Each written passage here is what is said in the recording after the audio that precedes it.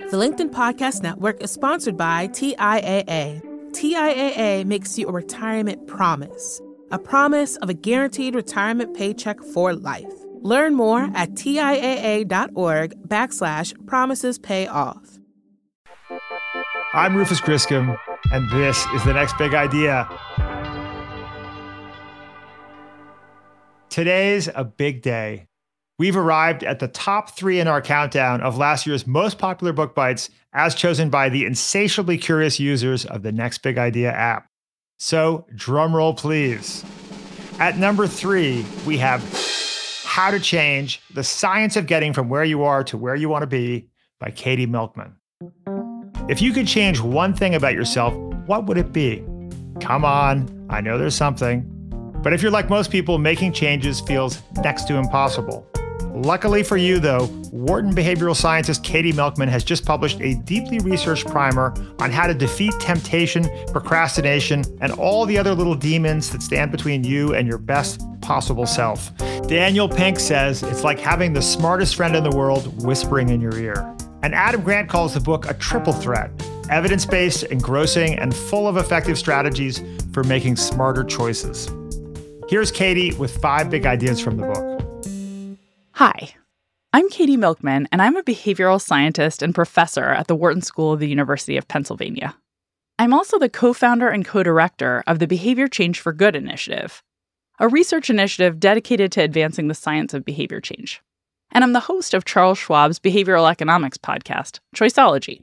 Today I'm going to share 5 of the big ideas from my new book, How to Change: The Science of Getting from Where You Are to Where You Want to Be. Big idea number 1. Tailored attacks work better than one-size-fits-all solutions. I'll start with some bad news. Most attempts at change fail. Part of the explanation for that is that change is hard. But a more helpful explanation is that we don't typically think strategically about change. Instead, we try to deploy one-size-fits-all solutions that sound useful, like setting big audacious goals or visualizing success. But the thing that I've discovered in a career devoted to studying behavior change is that change comes most readily when you size up what's standing in your way and then tailor your solution to match that obstacle. Let me take a simple example that I'll come back to a few times because it's so relatable. Say the change you want to make is getting yourself to the gym regularly. If you're not getting to the gym because you find workouts miserable, the best way to change your habits and build a workout routine is going to be really different than if you love exercise, but just keep forgetting to plan time for the gym. I was trained as an engineer, and I've found that thinking about change like an engineer can really come in handy. You have to figure out what forces are working against you, and then science has lots of insights to offer about what exactly you can do to overcome those particular obstacles. Big idea number 2. Fresh starts are an ideal time to kickstart change. About a decade ago, I gave a talk about nudging behavior change at Google, and I got a great question. An executive in the audience asked me if there was some ideal time to encourage positive change, some moment when people are naturally primed to take the leap and dive into a new educational opportunity, start building a nest egg for retirement, or try out a new diet. The answer turns out to be yes. You're probably familiar with New Year's resolutions. But what you may not know is that New Year's is just one well-known moment when we experience what my collaborators and I have come to call the fresh start effect. What happens at New Year's is that the end of one year and the start of another gives us the sense that we have a new beginning. Last year, maybe you meant to quit smoking or cook more for your family, and you didn't manage to. But at New Year's, you can say, that was the old me, and this is the new me, and the new me can do it. You have the sense that the slate has been wiped clean. You're also more likely to step back and think big picture about your life at moments that feel like a chapter break in your narrative. It turns out those chapter break moments come not only at the start of the year, but also at the start of other new cycles. The start of a new week or month, the start of a semester, or the celebration of a birthday or a holiday like Labor Day, or the start of spring can all give us a sense of a fresh start. My collaborators and I have found that people are more likely to search for the term diet on Google at these fresh start dates. And the very same people go to the gym more frequently following fresh starts. Users of a popular goal-setting website are also more likely to set new goals about their health, their finances, their education, and even the environment on fresh start dates. Meaning at the start of a new week, month, year, following holidays that we associate with new beginnings, and following birthdays. In short, we're naturally drawn to make changes around fresh start dates. And other research has shown that when you move to a new home or community, change is also more likely to take hold, in part because it's easier to break bad habits when old haunts and harmful triggers are removed. I think what's really interesting, though, is that we can encourage change more effectively when we point out fresh starts that might otherwise go unnoticed and encourage people to pursue change on those dates. In one study, my collaborators and I invited nearly 2,000 people who weren't saving adequately for retirement to either sign up for a savings plan now or on a future date. That future date fell on either their birthday or the start of spring, but we randomized whether we mentioned the fresh start. So if your birthday was in 3 months, a coin flip would determine whether we invited you to start saving in 3 months or start saving after your birthday. What we found is that just mentioning fresh starts in these invitations increased the likelihood people said yes to opening a retirement account. And ultimately, mentioning birthdays or the start of spring in our mailings increased people's retirement savings by 20 to 30% over the following 8 months. So if we can capitalize on the motivation produced by fresh starts, we'll be more likely to kickstart change. Of course, then the problem becomes how to use that motivation to produce more than an ephemeral change. Big idea number 3. When pursuing change, it's wiser to choose an enjoyable path than a highly effective one. Research by Ayelet Fishbach of the University of Chicago and her former student Caitlin Woolley of Cornell suggests that when we want to kickstart change and the activity required is a bit of a chore, most of us make a crucial mistake. To explain, I'll go back to my workhorse example of building a gym habit. Typically, when someone decides they'd like to get fit, they look for the most effective workout, say, the maximally efficient Stairmaster. And that's what they try to do from the start.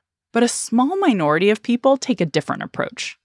They look for the most enjoyable way to get in a workout, say, by taking a Zumba class with a friend, even if it doesn't maximize calories burnt.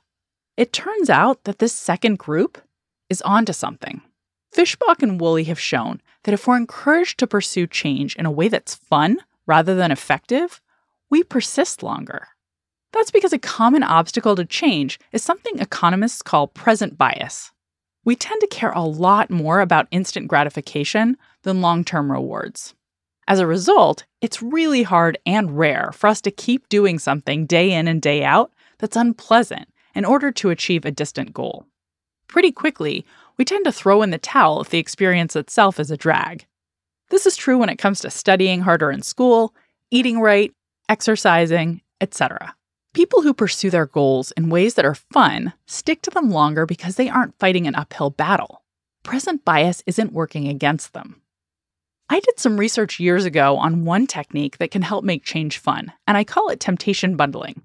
The idea is really simple. You only let yourself enjoy a temptation, like binge-watching lowbrow TV, while pursuing a long-term goal that you normally find to be a bit of a drag, like exercising. I've used temptation bundling to stop wasting time at home on lowbrow entertainment and to turn workouts into a treat I crave.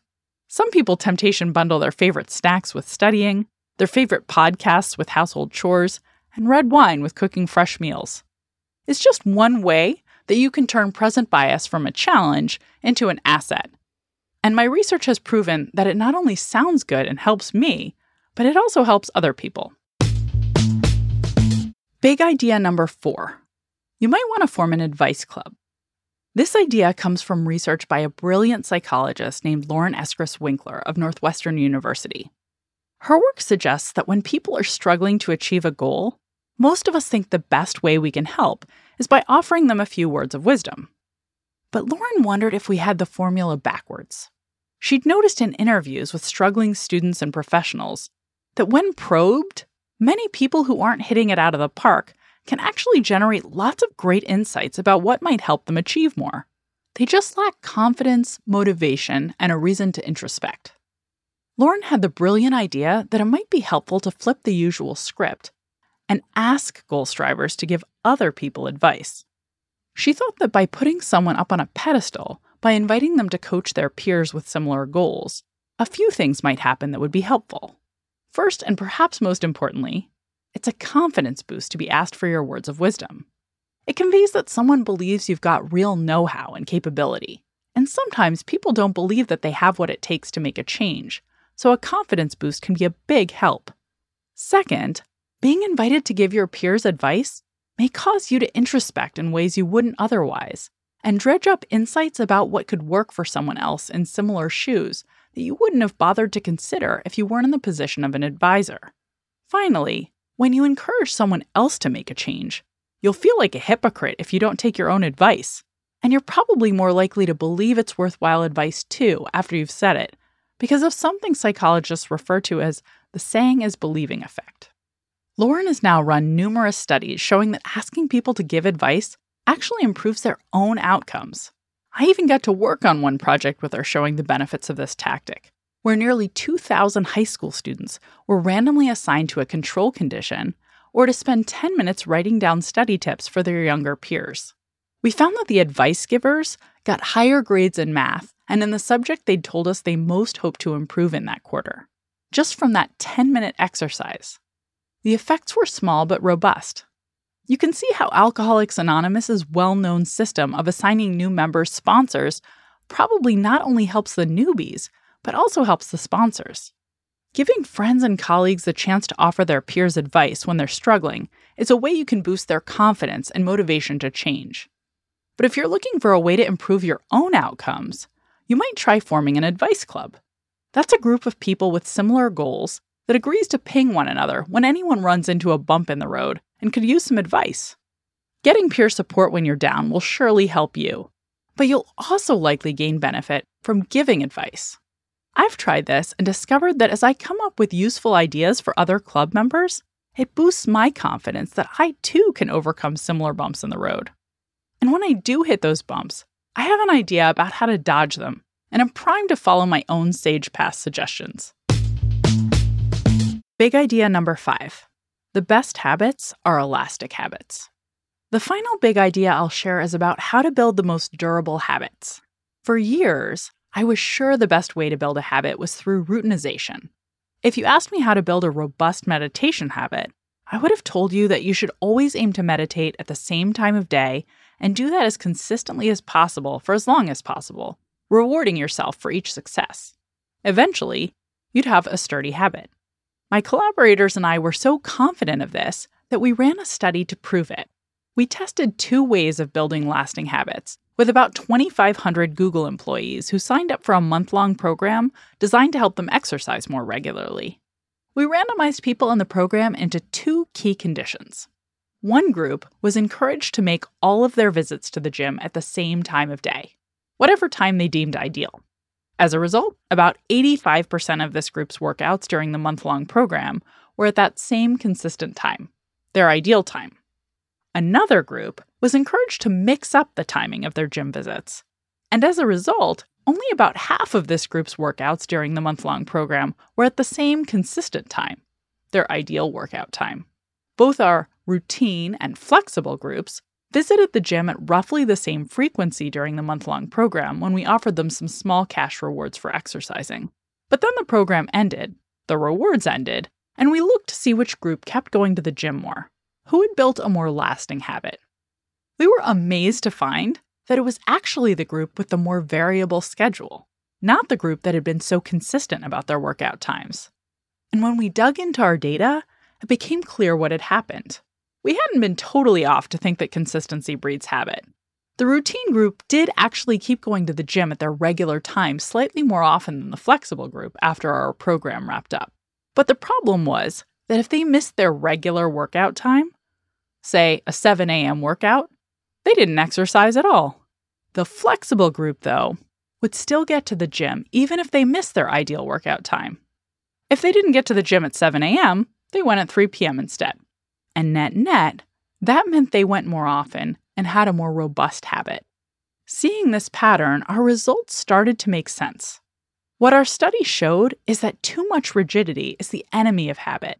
If you have a brittle routine, an I can only go to the gym or meditate or study Spanish at this time type of routine, then when life throws you a curveball, as it inevitably does, everything falls apart.